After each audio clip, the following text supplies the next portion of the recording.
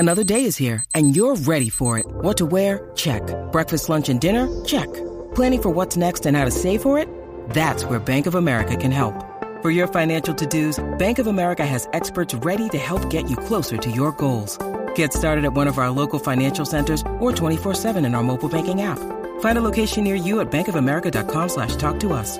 What would you like the power to do? Mobile banking requires downloading the app and is only available for select devices. Message and data rates may apply. Bank of America N.A., member FDIC. Well, the higher the time frame, the stronger the trend line, the more valid the trend line. And then also come back down to your entry time frame so that you don't miss your entry. That's very important. You are listening to the Forex Beginner Podcast. My name is Calvin, the new trader, and I went from watching random videos online about Forex and losing thousands in the live market to now, a year and a half later, knowing exactly when to get into trades, growing my accounts consistently. And now, on this podcast, I look forward to sharing with you my journey and everything that I've learned about trading in the foreign exchange market. So buckle up your seatbelts, get ready, because today's episode is about to start.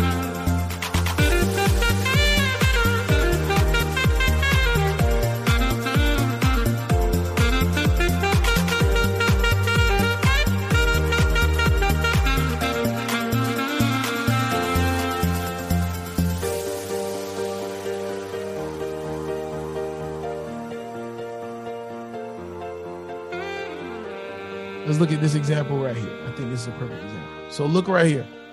Trend line is being respected right here on the 4-hour chart. But remember, you're just going to the 4-hour chart just to draw your trend line. All right. And you're analyzing or you can analyze what the potential market is going to do on the 4-hour. But remember, you're watching the trade on your actual entry time frame, whether that be the 30-minute time frame, 15-minute time frame, some people hour time frame, whatever works for your lifestyle. That's where you're watching the trade. So even though you have your trend line on that 4-hour chart, you need to be watching on your entry time frame. So if we go down to the 30, look, we can see, yes, price broke that trend line on a 30-minute chart, because essentially wherever you see wicks on a higher time frame, on a lower time frame, those are actual candlesticks. All right. So just keep that in mind. So in order to not miss a move, right, just make sure that you're drawing your trend lines on the 4-hour, because the stronger the trend, well, the higher the time frame, the stronger the trend line, the more valid the trend line. And then also come back down to your entry time frame so that you don't miss your entry. That's very important. All right. So the second part of your question, do you remove the trend line and just focus on support and resistance? Or do you go about it? Yeah. So in that case, let's just say you missed it. Like you said, you missed the move. Then yeah, you're just trading support and resistance at that point. All right. And I'm going to be, I have something new to share with y'all, and I don't think I'm going to do it tonight, but either I'll put it in the course or we'll do it Wednesday. But lately, because y'all know we had like 3 weeks where we did not see a proper setup. We didn't see a proper setup for the 7-day system. We haven't seen one in like 3 weeks. Am I correct? For anybody that follows that setup? Yes. Yeah. So I'm not the only person. Yeah. So it's been like 3 weeks. We haven't really seen a quality one versus the prior 3 weeks. We were seeing them like twice a week, right, Shane? Yeah, at least twice a week. Yeah, exactly. Bro. So yeah, so we were seeing them. So what I'm working on now, and that's why I was scalping the Asian last night, and then I took a trade earlier today, and then I'm going to be trading tonight. I've been mixing the two together. I've been blending make money every day with kind of the Elliott wave theory and kind of the theory of the 7-step system.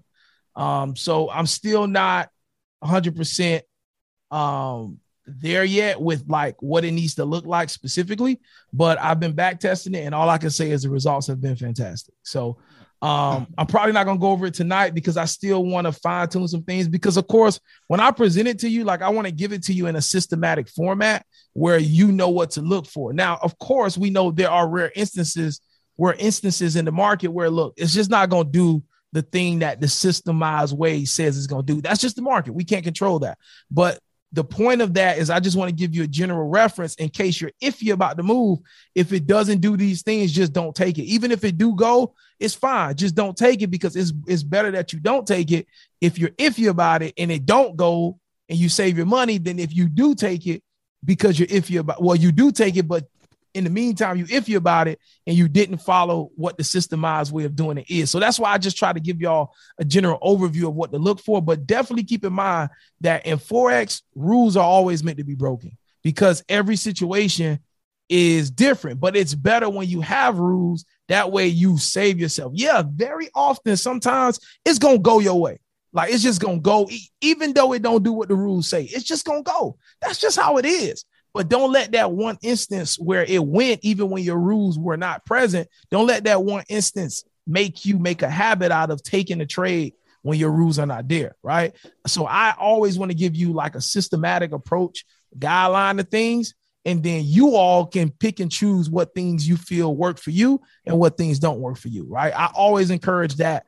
At least try what I'm telling you first, get some results with it, build confidence with it, and then tweak it. Like if it don't work, then tweak, add some other stuff to it. But the point of all of this is just to show you what I've done throughout last year, which was my first profitable year as a trader, until now, like what has been working for me, and just everything I share has been working for me. But you can use them together. And that's kind of what I've blended lately, like within the last few days, is just kind of blending them both together and seeing that you can really get some opportunities every day. Warrant, there's no red or orange folders. You can really get you some moves every day by blending them both together. All right. So question in the chat. I got one more in the chat, and then whoever else just want to jump in, just ask them away, and then we'll keep it going.